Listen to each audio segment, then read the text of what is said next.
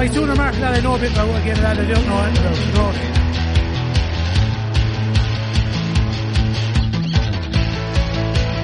And the Village are the All-Ireland champions, 19 points to 14. Who said they couldn't win it?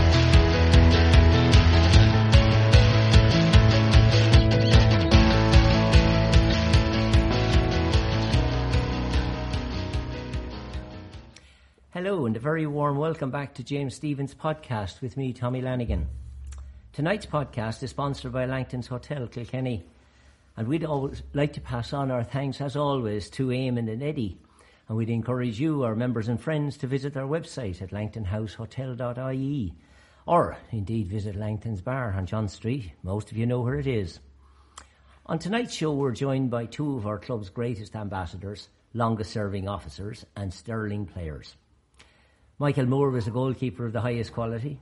He was the senior club goalie from 1968 to 1992. And he had the distinction of winning every trophy available during that long career, including minor hurling and football, a couple of under-21s, 4 senior hurling, 3 senior football, and 2 All-Ireland club championships. Also joining us is former club chairman, hurler and current club registrar, Jimmy O'Brien. And Jimmy was an outstanding hurler through the 70s and 80s with a 13-year senior career, and he had the rare distinction of captaining James Stephens to All-Ireland glory in 1982, a winner of 2 All-Ireland club titles, 3 county senior championships, and a host of other titles with the club.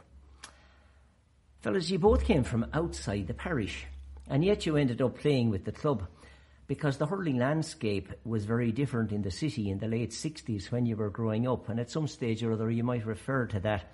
I'll start with you, Mick. You start for Kieran's, making your debut on the senior team when you were only 15. And am I right in saying you won juvenile, junior and senior championship in the same year? Yes, you are right, Tommy. Yeah. It was only actually just gone 14 or over 14 when I started on the senior team. And at that time, it also coincided with which I might describe as the new era of James Stephens. I mean, Bill Cody had come into the club and they had started to rebuild at juvenile level. They learned the lesson that other clubs unfortunately didn't. I mean, you had the great era of the Dixborough Club and Éire Óg all coming rapidly to an end simply because they didn't have an underage structure. Bill Cody and Georgie Leahy and Tom Crowe, I think it was, had the foresight to understand that and started to bring in players from all over the city. And I was obviously one of them. But I suppose I came to their notice from the point of view of, as part of their training programme, and I suppose as part of the Kieran's College preparations for Leinster and All-Ireland title challenges, we used to play the village minor teams in regular challenge matches. So I suppose I came to their notice at that time, and I think it was after a minor match. I can be hazy about these things, but I think it was after a minor match in Nolan Park that Georgie approached me to join the club in 1968. Okay. Yeah. So you came in as a senior player, really, to the club? Well, I was underage to play minor. You were minor as well? As well, yes. So I think we won minor,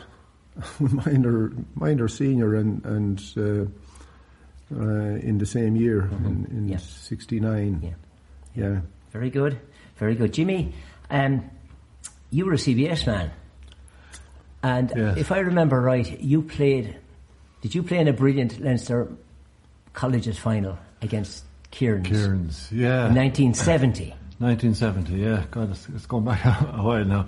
Yeah, we actually had a great run. We won juvenile, junior. Now, the juvenile could have been in Ryan B at the time, but we won juvenile, junior and senior with that team coming through. Beat Kieran's, which for a CBS team to beat Kieran's at that stage was an almighty achievement. I was left, Jimmy. Mick was left. And we went on to contest the All-Ireland final against North Mon that year. That was the year of the 13 aside. And there was a bit of a reshuffle before the final. I had been playing cornerback throughout the championship, ended up playing corner forward for the final, being the free taker. I still to this day don't understand the transformation, but we were beaten the same day anyway. Yeah. And it was a while before, I think it was 10 years later when CBS came on and won. Yeah, I remember that game. I was in third year in Kieran's at the time, and the winning point was scored by Johnny Mahan, who taught in CBS Kilkenny for 40 years afterwards. All right, yeah. And he was the Kieran's wing forward, probably. Yeah, the fact that he was a Laois man was also a big bonus too. Yeah. And I suppose through that era, as Mick has said, there was no team in Canices Parish, certainly that I was eligible for anyway. So as a 14-year-old, I had no club team. As a 16-year-old, my first introduction to the village was actually getting an almighty hammering against the village with a team that, from the best of my memory, was called St. John Bosco. I think it may have been the one and only time that a St. John Bosco team lined out. Sean Kerwick, who used to work in the Kilkenny People office, he was one of the mentors with one of the Shortles as well. So we got an almighty hammering off the village. And after that game, I think it was probably Georgie asked me would I be interested in coming hurl with the village. And of course, to me, that was a huge opportunity because I had seen the sort of the lads that I played against. When I said it when I went home, my father was thrilled to know that I was going to join a club and the village club. You know, so that was my earliest memory of getting a hammering from him. And I was sort of, shortly after that then, I was sort of adopted by Din Brennan. And Din was always very, very good to me. He looked after me. He called up to the house to notify me of games and all. So that was the start of it. That would have been, 68, I think. 68. And my first game with the village was a county football final against Coola, which wasn't played until 69. So I was eligible to play with the village at that stage. Whereas I think the rule at the time was you had to play with your own parish up to under 16. So I had passed that. But in summary, you had played only one game of hurling outside of school until you were until you were 17. Yeah, that was it. It really is strange how hurling development has changed. I can't understand how sort of great clubs allow this to happen, and it was to our benefit, Jimmy, that it did happen, like that other clubs hadn't the foresight to see that you couldn't survive long term without a backup underage structure. And I think my experience would reflect yours too, Jimmy. I look at, if you're talking about hazy memories, I think it was after a hiding we got, and I think I was playing for a St. Mary's team. Right. We obviously got a hiding from the village at the time because there was no great structure involved, and I suppose thankfully I was approached by Georgie again, I think it was, to sign up for the Red and Green, and you know, we'd be more than happy. Where I came from then, the Granges Road, I was just thinking about it today. There's probably 12 of us in or around with, say, a 3 or 4 year age range of my own. We'd be out hurling on the road. So there's 12 of us on the Granges Road alone. And we go down the Waterbury to hurl. You go down out to James's Park to hurl. You know, so there was any amount of hurling. You had team games in with the CBS, all right. But other than that, Where did you do your hurling? Your best of three and and so on. Three goes in, three goes out. But I have a photograph of a team that I think it was a Father Rock in the Friary ran tournaments above in the Fair Green, and I have a photograph that. And he organised, I think the mayor at the time was John Houlihan, and he put up a cup, and we won the cup. I was captain of the team, but the team included so many lads from the school that we went to, and a lot of lads from this parish here as well. You know that. But other than that, there was no formal system in place. Not at all. No.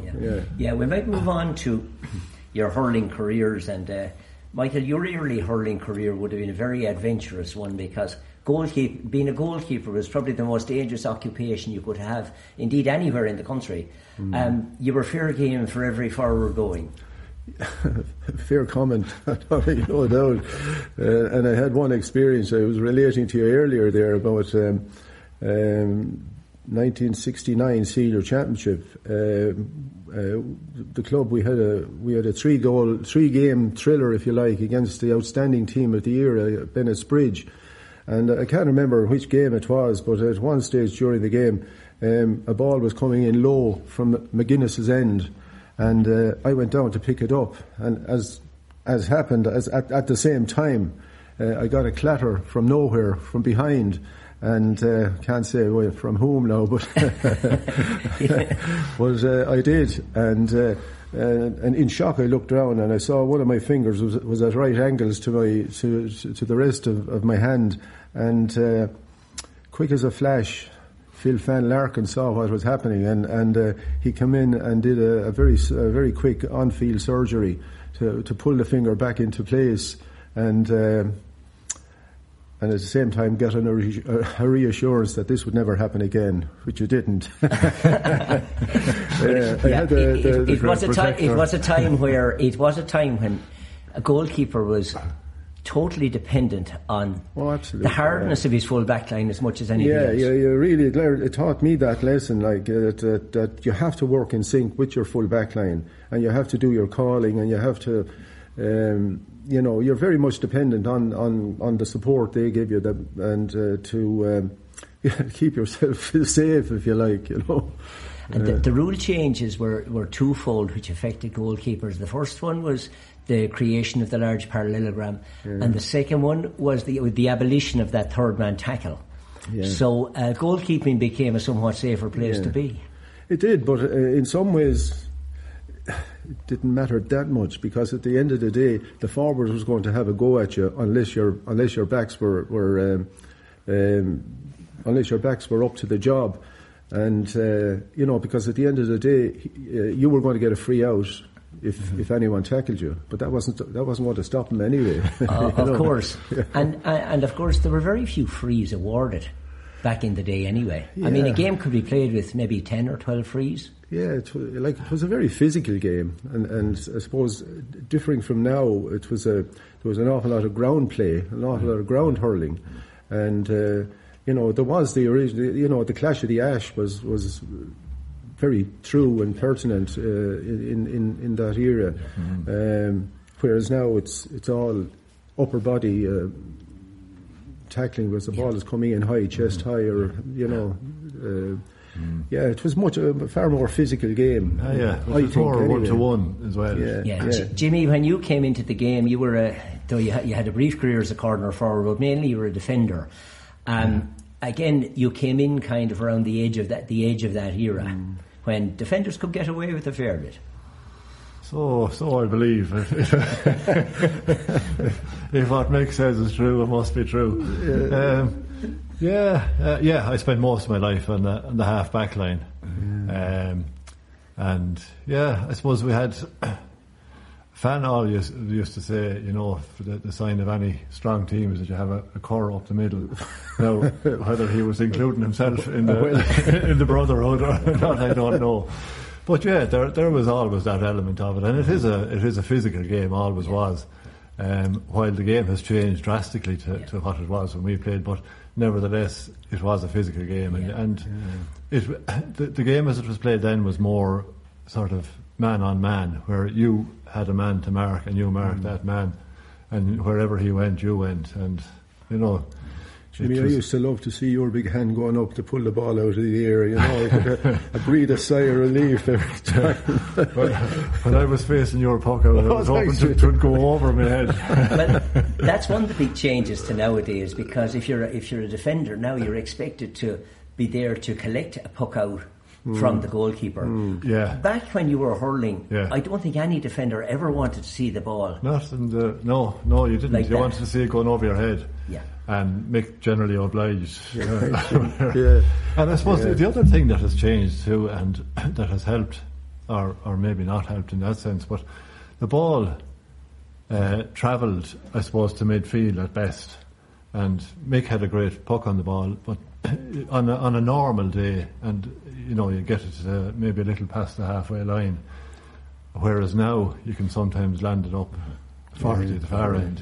So it was a great opportunity for an opposing half-back to attack the opposition puck out, wasn't it? It was, You were always going forward to it. Exactly, yeah. That's the ball. I used to love being under the opposing goalie's ball because it gave you a great advantage there. You saw everything ahead of you. You saw the ball, you saw who was around you, what the movement was. Make us as a goalkeeper, again, you're expected to play the short game today. Your big booming puck out wouldn't have worked, but I remember you had a brilliantly accurate puck out, and you were one of the few players who was prepared to pick out somebody around the middle of the field, or maybe some distance out, but it would always be a good distance. Would you like to be playing as a goalie today, for instance? Yeah, I mean, back in the day, again, I mean, well, I didn't, but I mean, you'd get a tick ear from the sideline if you attempted to send a short pass out to Jimmy O'Brien and wing back or something like that. You might hit it back to you. I mean, the philosophy was get the ball up beyond midfield if you can, because if it's up there, they can't do any damage back in defence, Yeah. But as well as that, I mean, there was the Schlitter was a different piece of equipment back then, I think. I mean, it was grand on a dry day, but within a very short space of time on a wet day, the ball became very heavy, very soggy, and actually in the flight, it could actually change. You'd be, judging it as coming in in a direction straight at you, and suddenly it could take a slight veer because of the weight of it, so the Schlitter has improved in that context, but I do think it should be an extra gram put on it. Has it improved the game in that context, the lighter Schlitter? Personally, I don't think so. No. It travels so far now that it's cutting out. Like when Mick talks about the puck out going to the midfield, there was actual midfield play, so the ball was dropping on the midfielders that were contesting it. Yeah. Now, well, it may be a short puck out, but invariably it's going to bypass. And it's travelling so far, I think, that it's cutting out an awful lot of the play as we would have known it. And the sort of the 50-50 contested balls because it wasn't moving as fast or as far.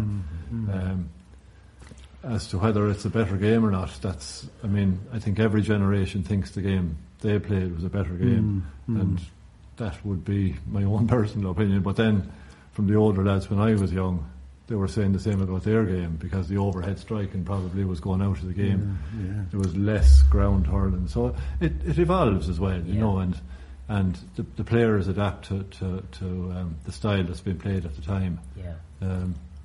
Mick, you had one particular skill as a goalkeeper that very few other goalies had, and that was the ability to catch the ball over the crossbar. I know where this we know what's coming next, don't we? We do. And it worked very, very well for you, and except on one occasion. Yeah. And it wasn't your fault at all. It was my fault, Jimmy. It was my fault, Tom. 50 years ago is a long time.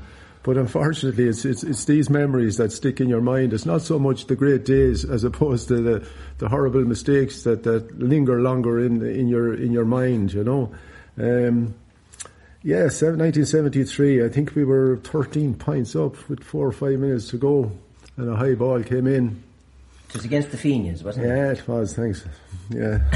I think you're talking about two different events, are you? Are you talking about the game that was abandoned? No. You're talking about I'm talking about 1973, the final. We were 13 points ahead, I think, coming into half time, and a high ball came in. Now, sometimes, I mean, that was the greatest lesson I ever learned. You live in the moment, because if you're thinking ahead, this is what happens. I mean, the high ball came in and it slipped through my hand into the net. Now, in my mind, I had it picked out to clear it, but, and it started an unbelievable rot in the team, if you like, and eventually the Fenians took over the second half and enjoyed a good victory. But it was, these are the things that teach you lessons. They're painful lessons, and from that moment on, I said, look, you deal in the moment. You do the simple things well, and if you're lucky enough, you can pull off the odd miracle, especially in goal, because it can be a very lonely spot.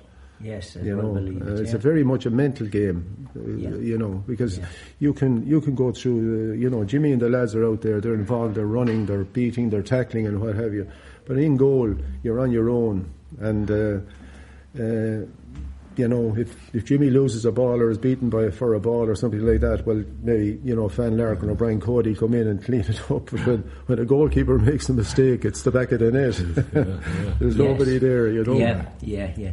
Jimmy, undoubtedly your greatest day was captaining the club to the All-Ireland Club Championship in 1982. Yeah, that was certainly it was a very proud year, first of all, to be picked as captain. Because we had such a team of great hurlers at the time. I mean, looking back, I always thought how fortunate I was to hit a team with such. I mean, there was talent. It was oozing with talent on every line, and to be captain of that team, I thought was just fantastic. And going through that championship, even going right back to the start of that year, where we drew with Freshford, I think we might have lost our next game. And we got through the championship. We played Fenians in the final. You weren't convincing at any stage, though, were you? Well, I think after the first two games, we sort of got our act together. We won fairly well all the games after that. Was it St. Martin's, I think, in the semi-final? That was tough going, all right. That was a tough game. Well, they were to go on to win a club championship 2 years later, so they were a top-notch team. They were, yeah. But I think we may have been behind at half-time, but we certainly struggled in the first half and turned it around in the second half big time and went on then to beat the Fenians in the county final. That was a great honour for me to be captain of a county winning team and then to captain an All-Ireland winning team, where in our history we've only won 3, and to have the privilege of being the captain of one of those was really, really, it's something that really stands out in my mind. I've always felt very proud of that. Yeah. But when you think of the lads I hurled with, I hurled on a half back line in 1 year where you had Brian Cody beside you, and over the far side you have Joe Hennessy, in behind you have Fan Larkin, on the half forward line or midfield you have Joe Hennessy, Mick Crotty. I mean, Chunky. Sorry, he's not Chunky that and Mick Crotty. Tom McCormick. You had two McCormicks, Tom and Denny. You had Mick on goal. You had Niall Morrissey there. You had Paddy Nari, who hurled with the county as well. You just look at the fantastic team we had. So, and to go on and win an All-Ireland Club Championship, it was just fabulous. And as it turned out, that actually the Sunday just gone by was the 39th anniversary, I think, to the day that we won that. It was Billy Walton's 21st birthday, and we had some almighty celebration out in Billy Walton's home place after that. His mother entertained us all that night. There was a great sing-song, there was food, there was drink, there was a whole lot. It was just a fabulous time. And the other thing that I remember about 81 was Mick O'Flynn. Mick O'Flynn was on board. And we started out that year, in January of that year, down in the CBS, down the gym down there. We were training months before anybody else started. We were before. we certainly were. But that sort of routine was new to us. I know, was it Fan or Liam talked in one of the earlier podcasts about Dennis Toomey in '69. Yes. So there was probably a bit of a track record. But for me, certainly to do that sort of training was new. And it was fabulous. Yeah, I remember. It really set us up for the year. Yeah, I remember seeing you doing circuits in CBS gym that winter. Yeah. And you were always a very, very fit man, and even you ran a marathon just a couple of years ago. So you've kept up that fitness. But going back to your hurling days, training was oftentimes haphazard, and it was all about hurling rather than fitness. Yeah.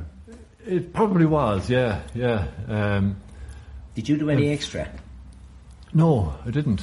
Well, when I was, let me see, I probably did when I was in Urlingford. I worked in Urlingford for a couple of years in the bank, and I used to go running out there during the winter time, just to keep fit. I didn't want to end up coming back at the start of the year and having to dig deeper than what I was able to or whatever. So I would have done a little, but nothing excessive. No, I mean there was no such thing as going to a gym or anything like that at that stage. I always minded myself, you know. That didn't mean I didn't drink the odd pint or have a good night out either, but I suppose I got a lot of that from my father as well. My father was always very fit. He played handball all his life. Handballer, yeah. And so without ever having to say anything, it was just something you pick up, you know. Yeah. We didn't have a car at home, so you walked everywhere or you cycled. So, you know, there was just a natural... Yeah. It wasn't an effort for me, so to speak, to do it. Did you do any much goalie-specific training? I like to say, I mean, I always consider myself as somebody with limited talent. I worked like a dog to get whatever I could achieve, to get the best out of myself, you know. And I mean, I would often see myself as one of the last people coming in off the training ground. But I was just going to say there, Jimmy, that victory in 81, and particularly the county final victory, was a great consolation to me in the aftermath of the 73, you know, episode beating Fenians. You know, it took a long time to, if you like, get that result, because Fenians were a powerful outfit at that time as well. I mean, Jimmy, you mentioned there about James Stephens. I mean, you and I, you know, you were after listing a litany of inter-county players we played with. Yeah. I mean, we were virtually the only ordinary Joe Soaps on the team at the time, you know. I reckon I was the only one on that team that never pulled on the Kilkenny jersey. On a hurling team, I did play minor football. I had a limited inter-county career. I was a sub in 73. You got a Leinster medal, Mick. That was as far as it went. Which I never collected, but anyway, I never looked upon it as I say, like, I didn't have an inter-county career, but I did have a 2-match career.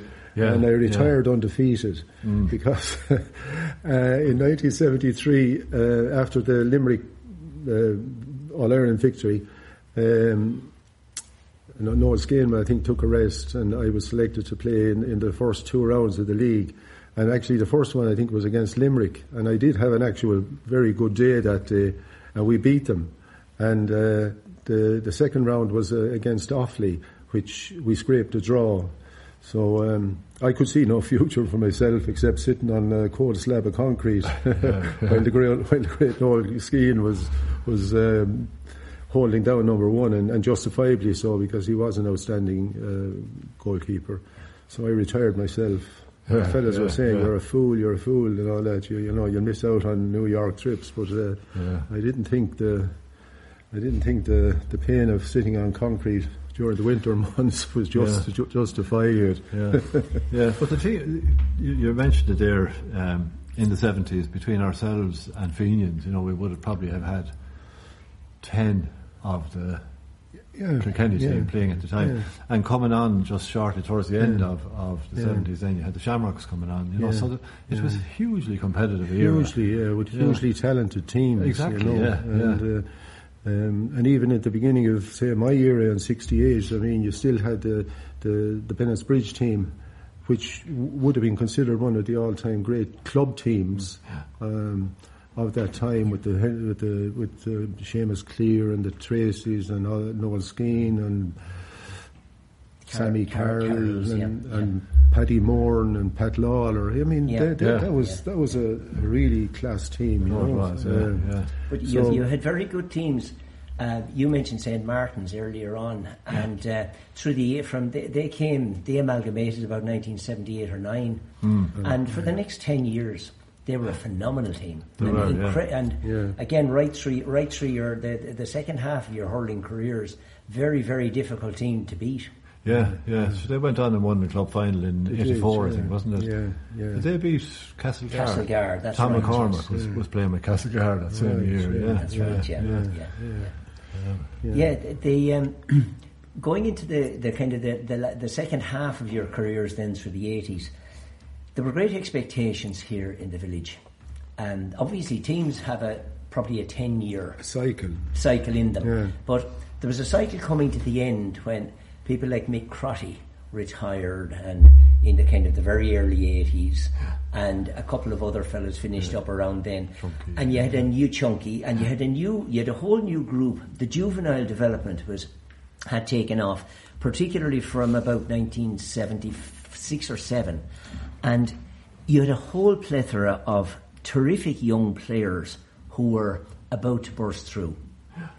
And suddenly we had an economic downturn, and most of those guys, unfortunately, they emigrated. They went, they went all kinds of. I'm thinking of lads like Eddie Brennan, Alan McCormack, Martin Forrestal, Paul Thornton, yeah. John Scott, who went Tony away, Henderson. Tony Henderson, who was a magnificent underage hurler, and the generation which were coming suddenly kind of disappeared.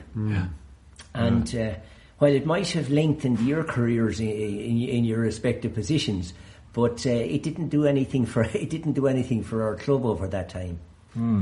It was a huge drain at that stage, because they, as you say, were going to be the next batch of senior players. They're the lads that have been carrying the torch for the club, and they were all very high quality players. They were. Yeah, I don't know if did you mention Eddie O'Neill there? Eddie O'Neill, Jimmy Conroy, who'd have been sub to you. Yeah. He was one guy I hated. Markham was Eddie O'Neill. He was a tough customer, but they were all great hurlers, and they would.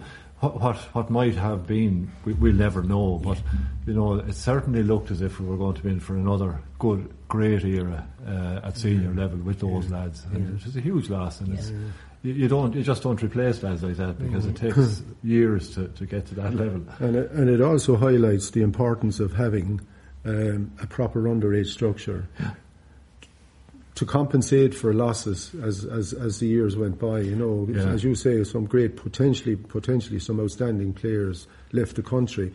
It also reflected the economy in Ireland at the time. I mean, it's the two are nearly always linked in a sense. The ups and downs of clubs and counties and fortunes and misfortunes are often tied in with the economic setup in the country at any given time.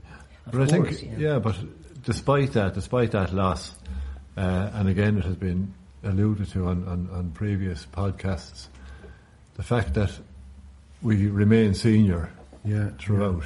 It was never. There were times when we played relegation finals, but from '56 to this day, we've never sort of lost that status. So while we lost those lads, either there was other lads who played that bit longer, or lads who stepped up, but we came through it. I think we have to acknowledge that it's quite a remarkable achievement that a club can remain senior in what's the most competitive county in the country for so long.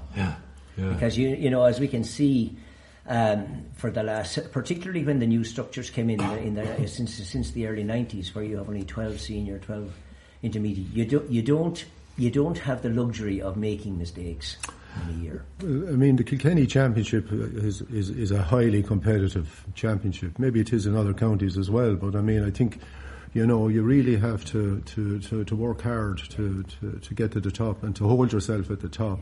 Let alone retain your senior status, which we have now for 65, 66 years, which is, as you say, is an incredible. And the next, the intermediate is so competitive that there's never a guarantee that you come back up again. So it's what you do is you not just survive. You obviously go to win every year, but survival is important, very important. I want to move now to talk about your other lives in the club and within the GAA. Mick, I'll start with you. Your family connections in the GAA go back a very, very long way. So I'll go back to your grandfather, Michael was Kilkenny County Secretary from 1919 to 1931. Correct. And I suspect was instrumental in the acquisition of Nolan Park. Yeah, well,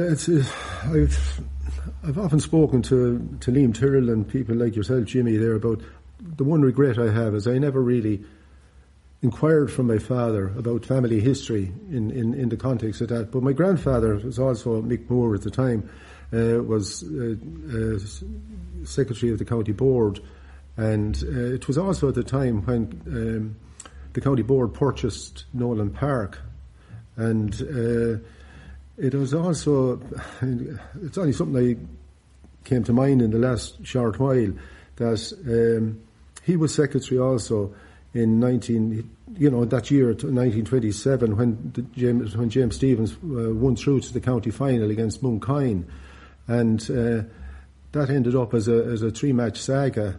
And the interesting thing was that all county finals up to then had been played in James's Park. And Mooncoin apparently made a strong case for themselves. I mean, the first match was played in James's Park, and it ended in a draw. And Mooncoin objected to having to play the replay in Nolan Park. They felt that there would be a prejudice against them, that the decisions would go against them, and so on. And somehow they must have persuaded the county board to agree to let the game go ahead in what was known as Gaelic Park in Waterford. Today it's Welsh Park, and that match didn't actually finish out. Correct. It was rained off. It was rained off. Yeah. Now apparently there was huge interest in it. Apparently the James Stephens, the club here, hired a full train to bring supporters down to the game, and there was supposed to be something like 5,000 travelled to the match. I don't know whether they travelled or whether they were at. There was 5,000 anyway, and as I say, there was an almighty rainstorm during the game, and it had to be abandoned. And the third game, actually, again, I don't know, there was some dealing going Skullduggery, we call it. And the third match was played in Welsh Park again, and the Mooncoin came on top. But I think they actually pulled a stroke as well, because the great Lowry Marr's brother actually Henry Marr, correct? Was signed up. They signed him up for the game, and anyway, they came out on top and won it. But it was the last game. That was the last game that wasn't, well, I would say the last game that was played outside of Kilkenny, number one. But from that year on, all county finals have been played in Nolan Park. That's right. There's a lovely picture of I've seen a picture of your grandfather in short sleeves, helping to level the embankment at the O'Loughlin's end. Yeah. I never ever heard any was there any debates or arguments or fallouts over that decision to play it in Waterford. I mean, and he would obviously been central to the whole thing, being county secretary at the time. You know. And then you'd have had an insight into the goings on, legitimate and otherwise, later on, because your father was county registrar from 1957 into the 1970s. That's a position that doesn't exist anymore. It's now part of the county secretary's job. No, the computer age and everything is But I think Moores in Parliament Street had lots of visitors on Sunday evenings after matches. It was also very much part of the era of objections, and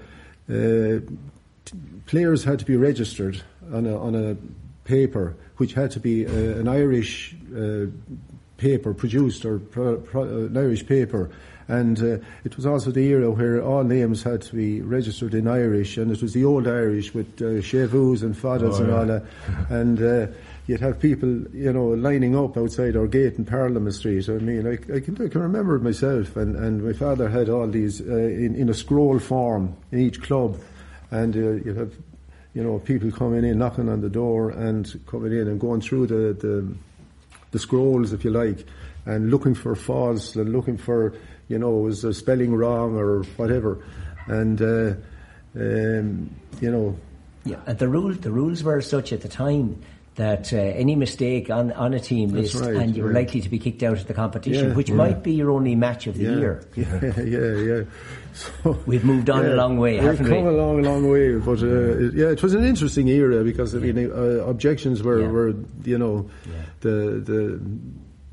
normal, put it that way, normal and you'd have somebody from a particular club and 5 minutes later you'd have somebody from the opposing club hiding behind the car waiting to come in or something like that, you know. But I don't think there were sports shops in town either, but one of the few places you could buy a hurling ball was in Moore's shop, isn't that right? Yeah, and I remember as well, I mean, we used to sell hurls as well, and they were all the product of the late McNary, and my father used to keep them in a coffin-like box in sawdust.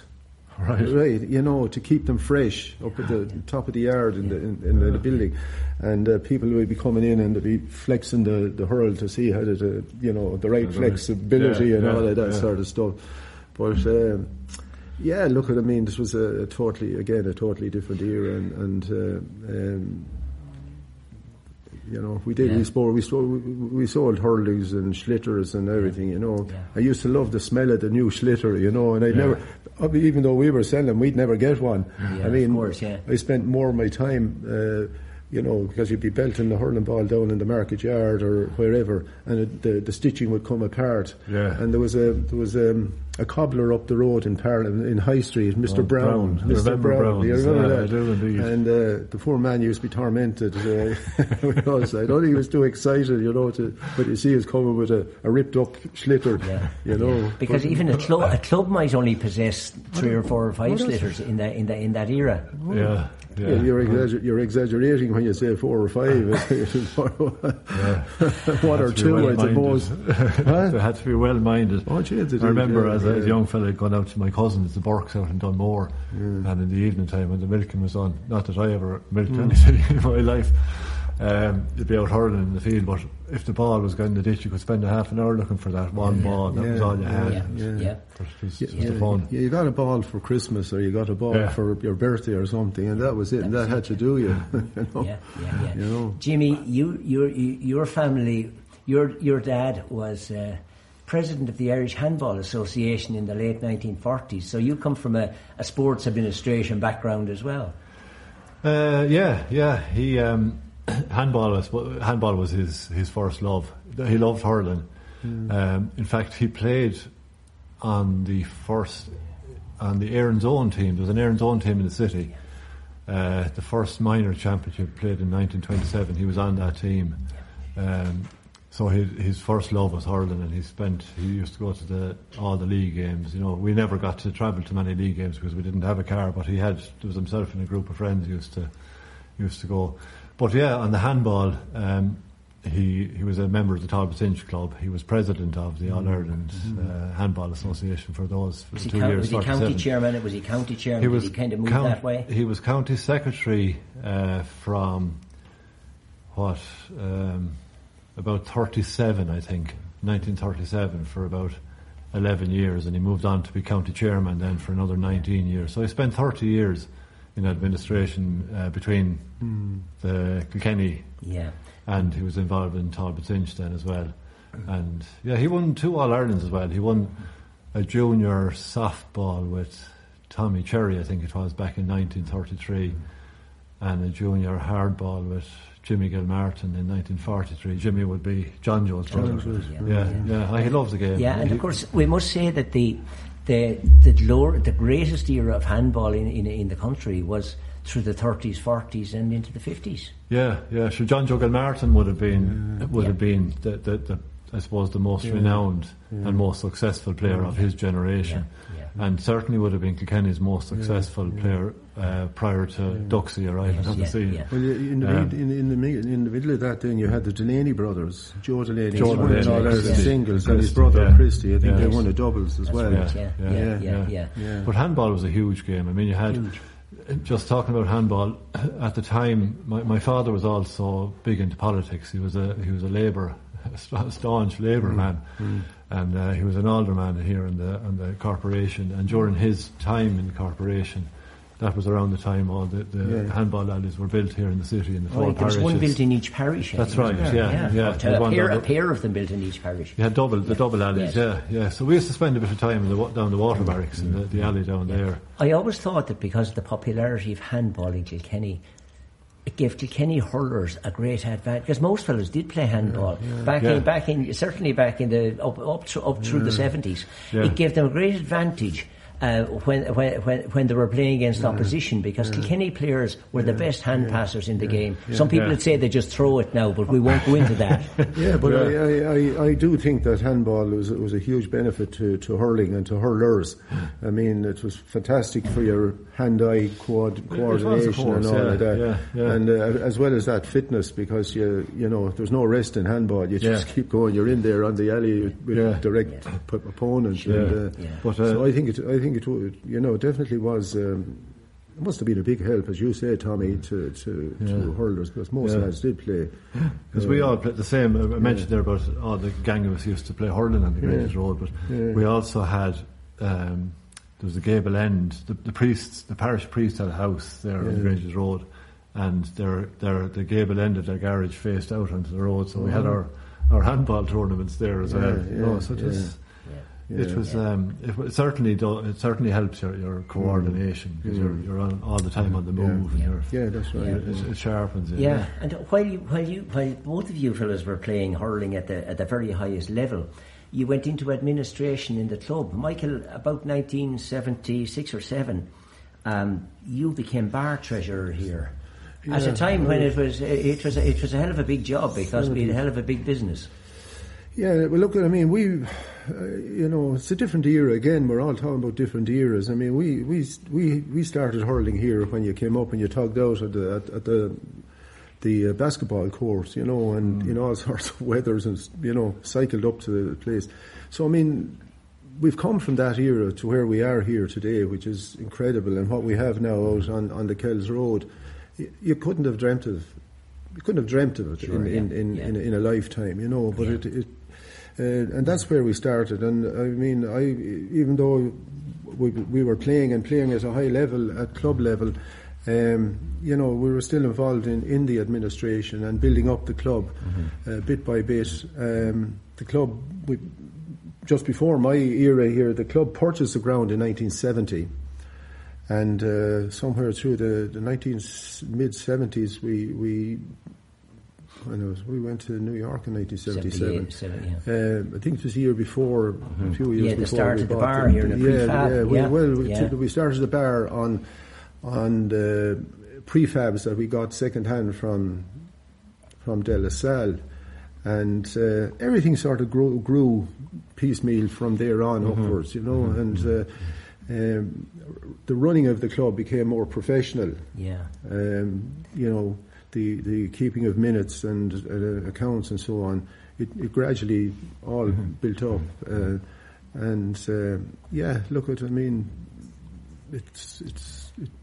It is what it is today. I mean, because of all of that. Because of that, yeah. But you, as I say, you were still hurling and playing football flat out, really, at the time. And Jimmy, you actually became joint bar treasurer with Michael, I think, for a couple of years. Did you in the early 80s? Yeah. And then you took on the role yourself. Yeah. Michael you took on. Liam Tyrrell had moved on to being chairman after Bill Cody retired. 1986. You became secretary, and Jimmy, you took on the role of bar treasurer. And so Mick had laid the foundation. There was good practices in place at the time. But it was an onerous job in that this place was hopping most nights of the week. It was an enormous bar business. One which, if you saw that kind of a business downtown today, you'd say, wow. Yeah, it was. I mean, it was a great catchment area as well. And I think there was thinking back on it now, there was with all the new families and the young families who had moved in, there was a generation of people who arrived at the same time, I suppose, as the club, and saw this as their local. And it really, really proved to be a great focal point within the parish, but from a club point of view, it was a great revenue earner then as well. Yeah, well, as you say, Jimmy, the bar, the social centre thrived, and it thrived so well that we had enough funds to actually purchase Nuncio Road, the juvenile pitch, from the Sisters of Charity back in 1989, I think it was, and and that was done on the back of the work from here, the profits from the social centre. Yeah. And look, at the end of the day, what we have on the Kells Road is thanks to Nuncio Road. It was a very astute investment at the time. Little did we know. It turned out to be that. Partake, etc. I might move on to that now. Michael, you were secretary. And club secretary, even though there was a thriving juvenile committee as well, but club secretary was a pretty onerous job through the 80s.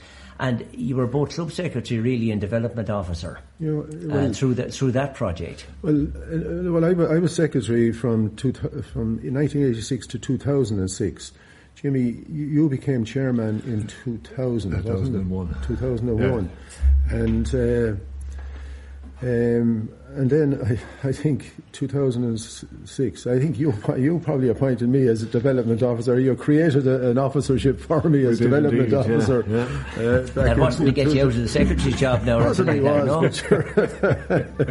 I don't take offence too easy. So.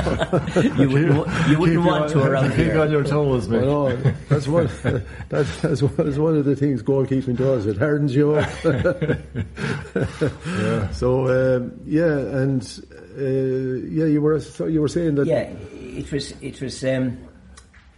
Well, I was going to come back to Jimmy and talk about his. I'm trying to bring you along together now to the 90s when you finished hurling, Jimmy, and we played junior hurling together for a while. We did. But when you finished, you were one of the people who set up the Camogie Club here. Or revived the Camogie Club. Right? I think Noel Ryan and Breda. Noel's wife Breda, they were looking after Camogie as such. And around 1990, because I had at that stage I had 3 daughters. One of them, the eldest, was only 2 at that stage. But Brona, who was the eldest, was playing a bit of Camogie in school, but there was no club outlet as such. I can't remember the circumstances, but I bumped into Anne Power, Mick Power's wife, who also had 3 daughters. And we figured, there's plenty of more girls in the parish who would want to play. So we just put our heads together, got in a few more people, Greta Kelly, Joan Cody, and were followed on fairly shortly after that by Helena McCormack, Aidan, and a few more. So we put structures in place and started. We had juvenile coaching here on a Saturday morning. We fielded teams then in all of the various grades. Some of our junior teams probably had girls as young as 14, but nevertheless we took off from there. And it proved to be very successful. Obviously we got great help from the hurling side in terms of how we might go about getting ourselves organised and all of that. We had great success as well. Paddy Nari's daughter, actually, Orla, joined us, I think, as a 9-year-old. Went on to win under 14 Ryan C, B and A in a space of 4 years, I think. We won under 16. So we ended up being Ryan A in 14 and 16. And sometime later, I think I wasn't involved at the time, but they went on and won the junior championship. So it was a great era. And it was a great outlet for the girls. There was, I suppose, some of the other parishes then, O'Loughlin's didn't have very strong camogie, so there was a couple of St John's parish girls joined us as well. So it was good. And I think actually the Lawlers from Bennesbridge. That's right. They were very, very good, and one of them was killed tragically in an accident. She was knocked off her bicycle. Yes. They were great. They were 2 great girls. They were hockey players as well, but the always comes in handy when you're playing camogie too. And I think they probably inherited a lot of their father's skill. brought it on board. There were two tough young ladies too. Yeah. Jimmy, you became club chairman in 2001, and we've now moved into the era, I suppose, of the numbers had expanded to such an extent that I know you guys were seriously exercised for years about trying to get a bit of extra land to see could we get another pitch. Because we had passed bursting point with the development of the huge population of youngsters came along in the 90s. And you might talk a little bit about your pursuit then. I suppose just leading into that, when I became chairman, there was another project underway at the time, and that was to build a stand here in Larchfield. And Mick and Liam had done quite a lot of work, and it was at the stage, I suppose, where we had applied for planning. There was a lot of work done, but as people are entitled to do, there were objections, and it did drag on quite a bit. But in parallel with that, I suppose we were thinking of is there somewhere we can go to expand? Obviously, we were very, very limited here. There was nowhere to expand, so you were going to go outside, probably outside of the ring road, in order to gain any land. We did talk at length with Kieran's College about getting some land there. That seemed to be making progress, but it was quite slow. Sorry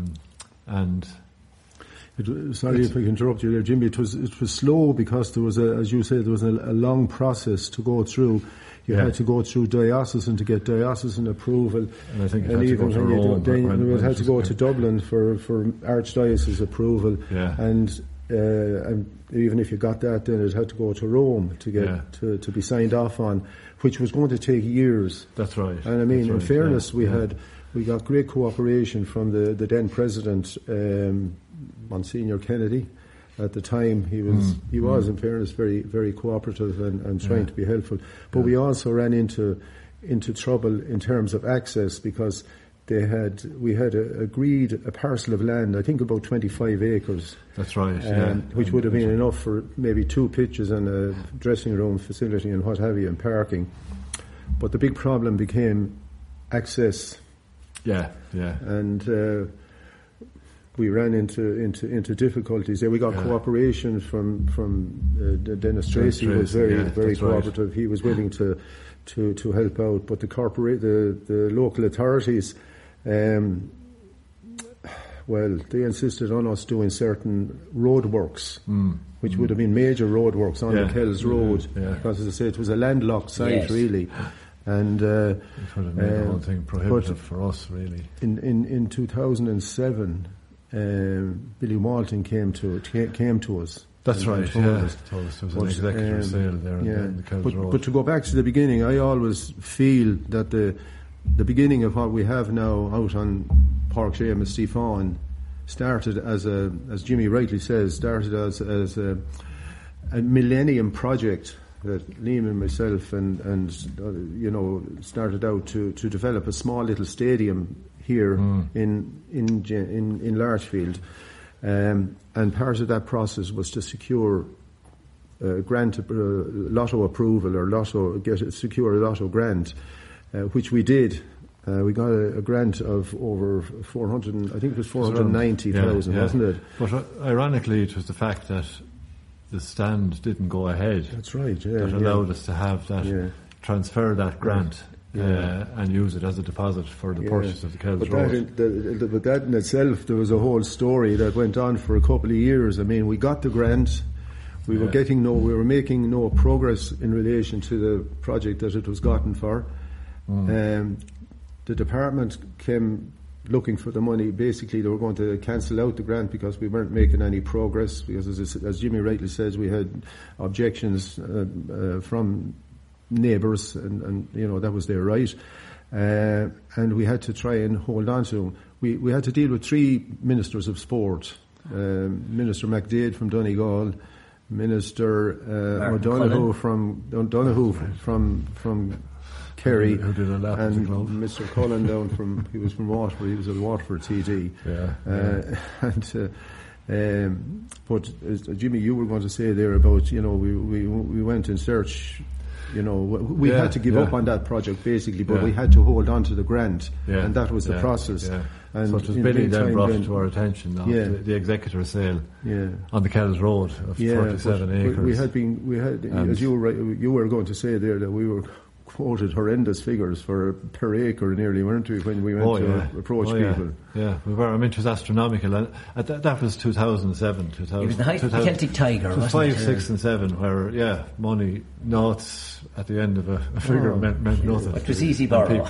It was very easy borrow, as everyone found out afterwards, it wasn't so easy to repay. But in terms of the Kells Road and what led into that, I suppose, when Billy Walton, the late Billy Walton, brought it to our attention that there was the executor sale of the 37 acres on the Kells Road, I remember having a meeting here. The auction was on the 17th of October. We had a meeting on Monday night, the 16th of October, just to bring it to everybody. This was all very short. Extraordinary meeting. Yes, I remember it well. We got overwhelming support to go and bid for that the following day, little knowing, I suppose, at the time as to what the price might go to. And the day of the auction itself, I suppose, was a big eye-opener. Myself and Mick represented the club as chairman and secretary. I think, Jimmy, we were led to leave by Billy that the land would go for a certain figure, and we had negotiated with the bank to go to, I think it was 1.6 million or something. I think it was 1.7. Something in the order. Yeah. And you and I were in the front of in the auction room, and we had an auctioneer acting for us at the back of the room. That's right. And the place was crowded. I mean, you couldn't hardly look around. But there was huge. I mean, there wasn't that huge number of bidders on it, but it seemed to move. It moved very tens fast, of thousands, very quickly. And there was.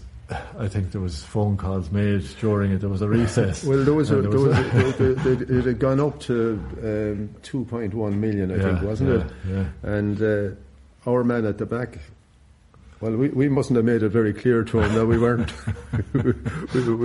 You and I thought we were gone. We were done. We were done. Yeah. So at the half-time break, we were informed that we were the bidders. And so we had to make panic phone calls to the bank.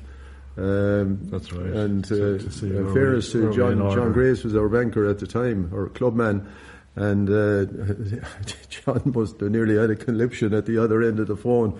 But I said to John, you have to get approval, as simple as that. You just have to. And fair dues to him. Like, I mean, he said, look, leave it with me, I'll come back to you. Well, I said, we need an answer. Yeah. And so I suppose the other side of it was that at that time we were sitting on what would have been deemed to be a very valuable parcel of land there on Nuncio Road. So it was balancing what we needed to get versus what we might get for the sale of Nuncio Road, and that's what swung it. And if that line continued, not only was it going to be enough to purchase, but it was also going to be enough to develop. Correct. Because there was a very similar sized patch of land on which Aldi now sit, which I think was sold for something like 5.5 million or something, wasn't it? Correct. So we had. We were comfortable enough with that security, and there was a brief excitement, we'll say, and a brief sense of relief that you had got the land, and within a very, very short time, then, let's put it charitably, the bubble had burst. That must have put extraordinary pressure on yourselves as club officers. It burst within weeks. Yeah. It was only weeks. Lehman Brothers. It did, because we had a commitment at this stage for the 2.2 million for the purchase of Kells Road. We had, you could see the drop in value straight away for what we thought was our very, very valuable asset down in Nuncio Road. So It was, and you had 150 very grand a year serious of interest payments to make as well. Yes, yeah. So it was certainly a worrying time, very, and very turbulent times. Yeah, and it led to a lot of serious and long drawn out discussions with the bank, even to see us through that part of that period. But it didn't stop the whole planning process going ahead. It didn't stop the enthusiasm that the club had for pushing forward and going ahead with the development, to the extent that, and it was through the good, I suppose, auspices of the parish, that we were able to take over what was the parish draw at the time, and the parish draw extended right throughout the parish and was quite profitable for the parish. And Liam had a huge input in that. Brian Cody had a huge input in getting that swung our way. And the parish committee and Father Dan Carroll in particular helped us greatly. But we also got a lot of the promoters that were involved in the draw. But the likes of Catherine Kinsella, Michael McLaughlin, people like that who just don't take no for an answer. And with the development of Kells Road, and I don't want to short circuit the whole development, but we raised something like 800,000 over a period of years, I suppose. Over 6 years. 6 years. Yeah. You know, so what initially was an investment of 2.2, we spent another 800,000 on it. So while this was all going on, we still had the debt. That wasn't gone away. So we were still looking at trying to get the best deal we could for Kells Road. And that was still the case when I stepped down as chairman in 2011. But in all of that time, and going back to your first question on it, it was a worrying time because we had a responsibility. We had a serious responsibility towards the club to see this through. And you, as successor, Tommy, inherited that. And I know there's a lot of people don't know the amount of work that you did in relation to having that resolved. And you know, it has to be on record, the work you did in resolving that, seeing off the sale of Nuncio Road, dealing with Croke Park, dealing with the Ulster Bank, to the extent that today, on what was an investment of 3 million, I suppose, we probably owe less than 50 grand at this stage. It's hard to. It's fantastic, but I don't want to underestimate, Tommy. Sorry, I'm going back to it, and I know. Like there was if you like, it was a double-sided sword, if you like. I mean, we had the pain and the difficulty of the purchase price and so on, but we also, in terms, it didn't stop us, as you rightly said, Jimmy, from progressing. We first of all, we knew we had the comfort of because we were able to hold on to the grant, which was just short of $500,000. We were able to negotiate with Michael Boland, who was the contractor we eventually. Yeah, and we were lucky. We were lucky with him, weren't we? We were extremely lucky because, again, as a committee, I mean, I headed the committee, but as a committee, we brought in a man, Kieran McQuillan, who, with his expertise in engineering and what have you, he, if you like, gave us very valuable advice from time to time. And one of the things he suggested was that we should break up into groups and go and visit these centres of excellence that were, being developed all over in different counties. Yeah.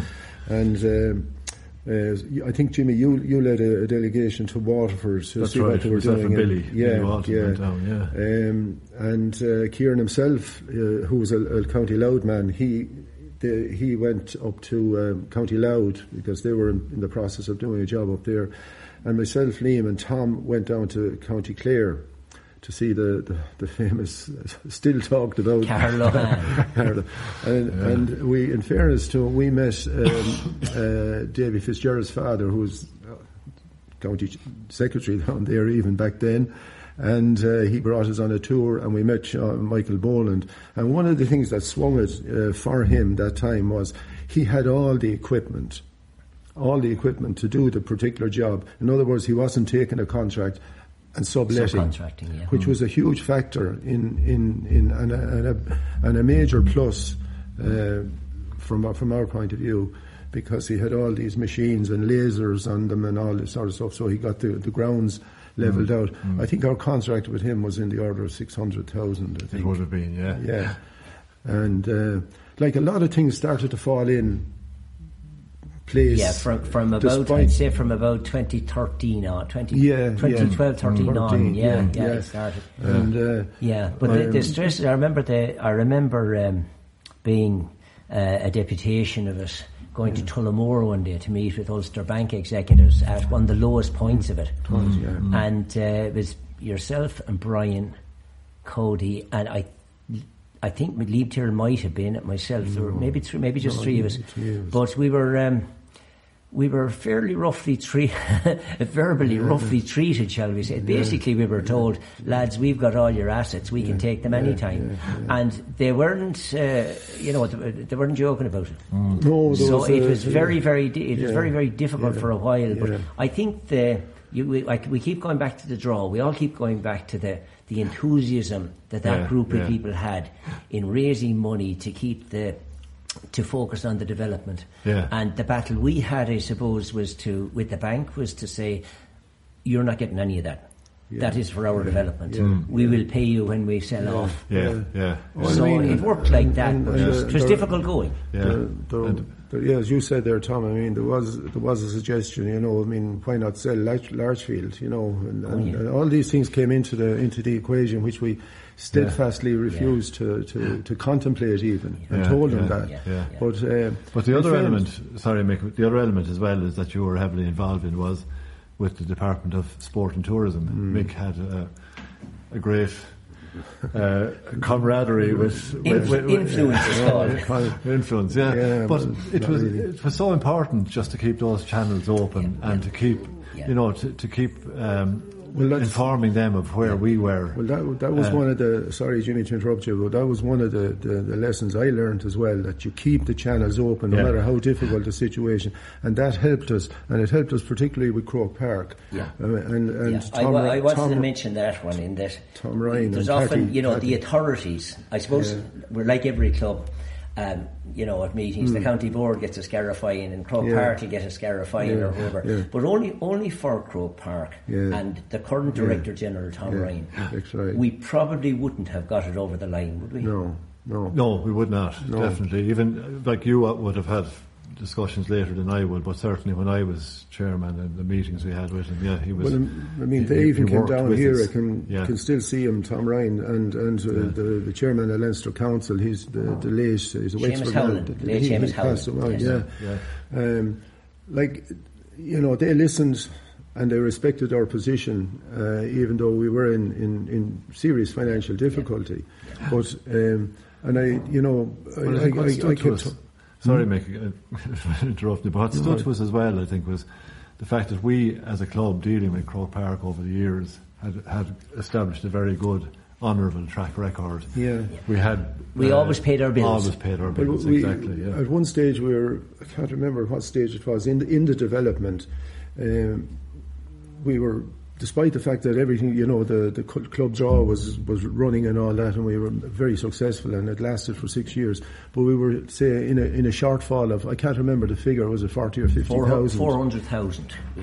We had a loan for 400,000 from Croke Park at once. Well, we later needed a short-term thing, and I know that they were sceptical about whether we'd repay it, and in fact Cathy Slattery, who was the assistant boss up there in the financial end of things, actually admitted to me afterwards that they didn't expect us to repay that debt. And that's actually stood to us, because we honoured our commitment, thanks to the parish draw. And in fairness, Croke Park wrote off the interest. Well, they did, But we got the project completed. I mean, we have a fantastic set up on the Kells Road. at this stage, as we sit here and speak about it, I mean, for a debt of, I think the only figure outstanding is 40,000. And again, we had a major slice of luck because we had negotiated part of the deal to end the whole saga was that Croke Park insisted on us taking out a loan of 80,000 over 10 years. And we had the good fortune then for a very generous supporter in the club to come forward and give us that 80,000 interest-free. We're more than halfway through the repayment of that. So, I mean, and I attribute a lot of the success we had, and in particular in relation to the draw over the 6 years, down to the fact that people in the parish saw the work that was being done at underage level, and the successes we had, you know, particularly with the Féile and over the years, that the work was there, and people will support something where they actually see the work being done, and I think that's a rule of thumb that we should never forget. Yeah. I think on that note, we're coming towards the end of our chat. I've been told by our producer here we can't talk all night, and we happily would, I think, but I suppose it's obvious from both of you that the proudest aspect of what you've done in the club over all the years has been the development, and the Kells Road is where it is in terms of your off the field involvement. Yeah. But can I come back? All these interviews and chats seem to finish with the same couple of questions, and it's back to hurling again, lads, and questions you probably don't like to be asked, but I'll name you. We'll start. They're conspiring already. Mick, in all the years you played with the club, who was the best hurler you played with? Or we might give you an allowance of the three best, if you wanted to be democratic about it. Well, I won't be a politician because I won't answer that question. Look at it, I mean, to go back to what we said earlier, I mean, Jimmy and myself, I mean, we virtually played on an inter-county team in red and green. I mean, the talent around us was just so phenomenal. Fan Larkin, Brian Cody, Joe Hennessy, Paddy Nary, Tom McCormack, Deanie McCormack, go on, Mick Crosby, Chunky O'Brien. Sure, it was an inter-county team in itself. Yeah. I think that answers it very well from both of you, does it? It certainly does. Jimmy, will that get you off the hook? It gets me off the hook. Thank you, Mick. Well chosen words there. Okay, lads, thanks very much again for joining us on the James Stephens podcast. Special thanks to Jimmy O'Brien and Mick Moore, two legends of the club. You can get in touch with us here by email on jamesstephenspodcast@gmail.com or via any of our very active social media channels. Again, thank you very much to Eamon and Eddie Langton and family for sponsoring this evening's podcast. Don't forget to visit them online, or better still, call into their bar and restaurant on John Street.